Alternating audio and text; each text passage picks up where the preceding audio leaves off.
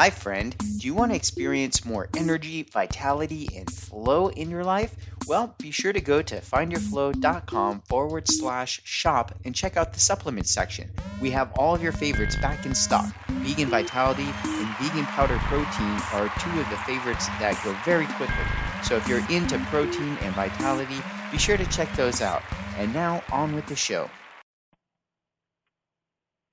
Hello and welcome to the Find Your Flow radio show podcast. I'm your host, Winston Wittes, and I'm here today with a very special episode. Today's episode is How to Be an Entrepreneur. How to be an entrepreneur is a very popular topic this day and age, which is kind of cool. It's kind of cool. It's also kind of an interesting thing. It's interesting because there are schools that are geared toward teaching people to be entrepreneurs. They're like business schools, but not business schools, or maybe they are. I don't know. I didn't go to one, and I don't know anybody yet that I know of that has gone to one, but I do know of people that are wanting to be entrepreneurs. They are, and when I say this, I guess I know a lot of people that are doing that. Actually, those are primarily my clients, my students. Now that I think about it in that way, but more what I was thinking about is younger people that are coming up out of high school, and instead of saying like, "Hey, I want to, go to school to learn to be, a doctor or this or that," and there, of course, there's still plenty of people saying that, but I feel like in the recent years, there's been definitely more people that see being an entrepreneur as a career choice. And I think that, again, I just find it interesting. Why? Because um, the word entrepreneur comes from, I believe it's France. I believe it's a French word. Don't quote me on this. You can look it up. But entre is before, and preneur is to go, I think. I'm just halfway making this stuff up, but it's based somewhat in reality. Um, to go before, right? The force or the team, it's kind of a war type, military type term, I believe. But the people that go before the rest, so that way they can scope out the lay of the land and see things coming down the pike and be able to, take advantage of that. And so somebody who's an entrepreneur we use it here primarily in terms of business people in the United States, that person that is building a business or a company that is before the curve, before it's an established industry, maybe before it's an established business, that person is solving a problem and creating a business around a service or a product. And so it's interesting to me because I I've been an entrepreneur pretty much my whole life in the sense that I've always, even since I was young, and my brother and I both, we'd always start little businesses. We'd go around and like when it rained, I remember one time when we were kids, we went around to the neighbors' houses and said we had this snail picking business because snails we discovered eat plants, and people who have like pretty plants don't want snails in their gardens. So we would go to their house and say, hey, we'll pick all these snails off your flowers for you. A quarter a snail or a nickel a snail. I don't remember what we charged, but I remember this one house. We worked out some kind of deal like that, and the people are kind of just like, oh, okay, that's, like, yeah, I think they were just amused more than anything. Like, okay, some random kids, neighbor kids, come around to pick snails off our flowers. Sure, yeah, we'll give you a nickel a piece or a quarter a piece or whatever. And we come back with bags full of snails, and they're just like, holy heck, like they were not budgeting for the kind of entrepreneurs that we were, and so they kind of bargained with us, like, hey, here's $5, let's call it a day. And I think we were just stoked to make any money, so it worked. That was one business. We used to also make necklaces and bracelets out of yarn and string and stuff, and we'd sell those in front of the house. And then we would sell art. We'd do artwork and sell that. And then we got into, of course, the lemonade stand, the tried and true lemonade stand. And so we would always be doing some kind of hustle. Candy was a big thing. My brother really racked it up at school with candy, candy hustle. And then I had this pretty good tri-pop, uh, you know, hustle going for a while where you take a right, and I actually swiped this from another student. She was actually kind of crushing it, and I kind of encroached upon her candy territory, but she had a great idea, and I took it a step further. What she did was she had a lollipop. It was one of those dum dums or whatever. It's got this stuff in the middle, and then she would take Jolly Ranchers and melt a Jolly Rancher onto the sucker. And I thought that was freaking brilliant. So what did I do? I took multiple Jolly Ranchers. They have those like flat strip type ones, and I would break them into a few pieces, and then I'd put like three flavors and melt three flavors on one. So it's a tri-pop. A little market differentiation, trying to hit a niche. There's people that want more flavors, and so that's been kind of my growing up, right? Um, Point being, nobody taught me to do that, and other people who I know who are successful entrepreneurs all have similar stories. They used to do this or sell that, or my one friend Christine, and she's on an interview on the podcast here. Check out that interview, Christine McDaniel, or go to finderflow.com/co-living, COLIVING, no hyphens or anything or spaces. Finderflow.com/co-living, COLIVING, with Christine McDaniel. And she didn't share that story, but I just remember from something else I read of hers where she had some story about like some mud mask she made and went around and sold to neighbors wearing crazy mud. But anyway, like entrepreneurs do these kind of things. So I think to talk about like, hey, I'm going to go to a school to learn how to be an entrepreneur, it's almost kind of an idiosyncrasy, or not idiosyncrasy. What's the other idio word? It's kind of contradictory. Like, it's like you to go to school to learn to do something that is before the thing that you're trying to do. How do you do that? That doesn't even make sense, right?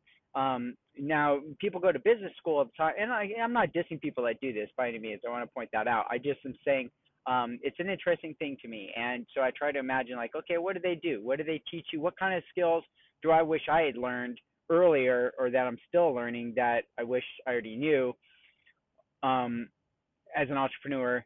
And one of those things, I guess, is just how to organize my time, how to figure out what is the money making part. What is the money making part? As I see students, new business owners, new entrepreneurs, trying to be entrepreneurs, want to be entrepreneurs, people who are coming from a background of never having built their own business or worked for themselves, for the most part. Some of them have, some of them have been very successful, but I'm just saying kind of generalizations here. By and large, one thing that I see time and time again is that they can't tell what are the things that they should be doing that will actually make them money. And that, if you don't figure that out relatively quickly, you're not going to be in business very long. And one thing that I think is interesting with like a business school is that sometimes these people, and again, this is just from hearsay, okay, I'm not dissing anyone in particular or anything like that, just from hearsay, is that some of these people that are teaching these courses have never done the thing that they're teaching. And that's not always an issue, I don't think. It depends. It depends on what that thing is, and if they're doing similar things, or if they have been successful with elements of it, and so they're teaching that element and how it might apply to other things.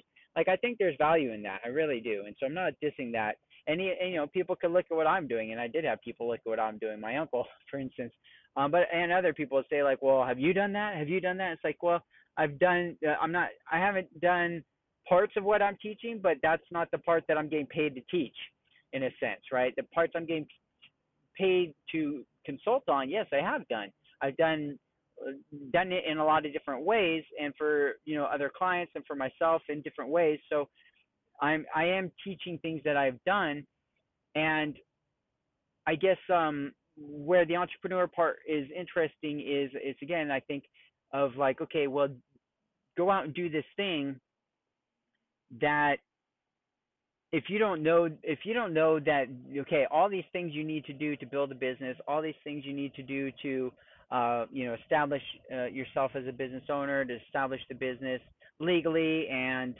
put these things into place, bank accounts and logos and branding and phone numbers and et cetera, all this administrative stuff. None of that stuff actually makes you any money.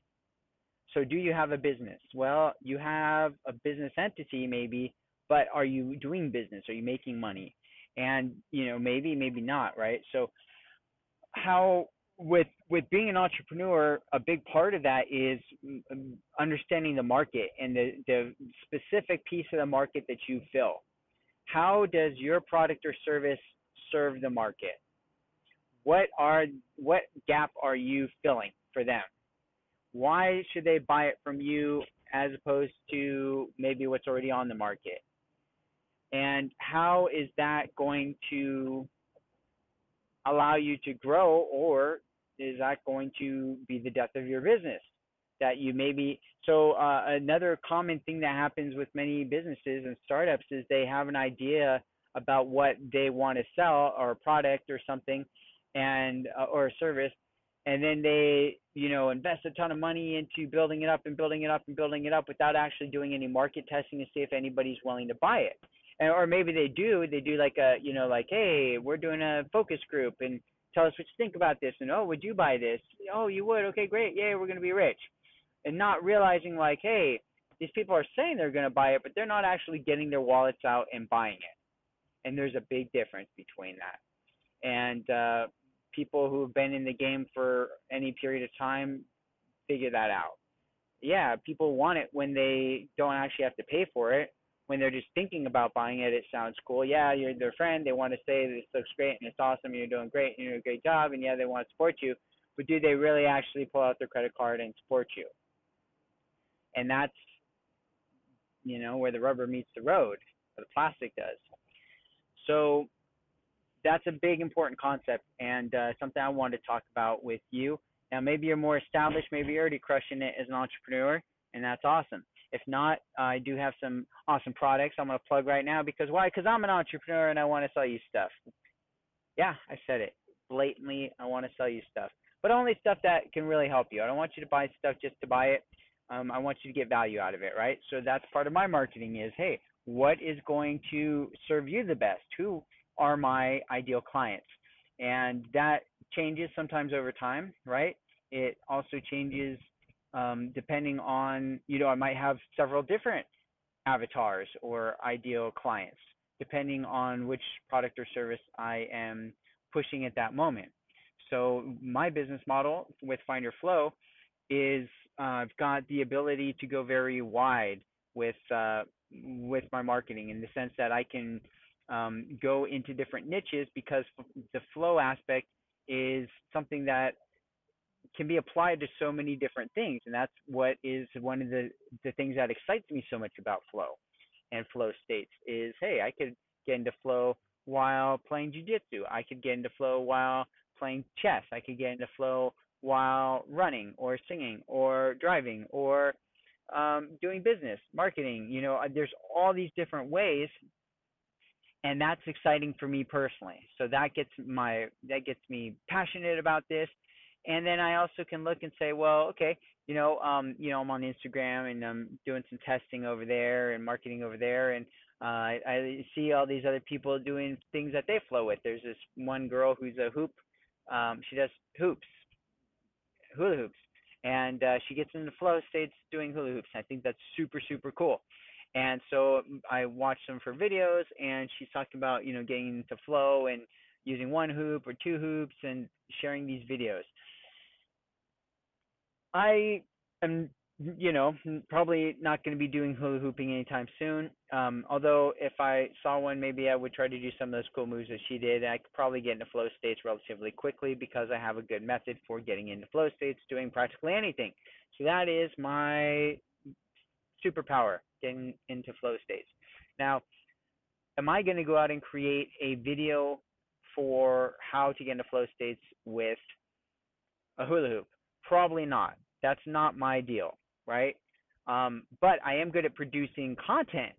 I am good at producing other people's expertise into a program. I've created content for schools. Certified by State of California Education Board. I've created content for music class, and for our company, with the curriculum that we teach our students for our real estate investors. So I've created plenty of content, and I love doing that. It's something that's fun for me. So I might reach out to this hooper or maybe another hooper, and if she or he has a information product that I feel is a good one that can help people get into more flow playing with their hula hoops, then that's something I might want to publish and promote. Why? Because I know there's people out there who love hula hooping and would be willing to learn how to do it better and to get in flow states while doing it. And so that would be a part of the market that I might be able to serve if there's a great enough demand. What is the point? The point being an entrepreneur, you throw a lot of stuff against the wall to see what sticks. And there's parts that maybe you're really good at and parts that maybe you're not good at. And so maybe you have to outsource some of those things that you're not so good at. Maybe you need to build up a team. And I'm going to be talking more about that in upcoming episodes. I do have some neat interviews that are lined up. I don't want to promote them too bad because they're not done, or I haven't published them as of the time of this recording. And I've learned my lesson in the past not to overhype and over promote them until I've done them, because I don't want to just hype stuff up for no reason. And so stay tuned. Keep checking in. There are interviews on this podcast coming up that are with really neat business people that are entrepreneurs and doing amazing things. And I want to share that with you to help you along your path. And no matter where you are on your entrepreneurial journey, or even if you're not an entrepreneur and you're okay with that, that's okay too. Hopefully you still got some interesting things to think about out of this episode. So that's it for today, friend. I hope you're doing well. Crush it. And until next time, be flowing.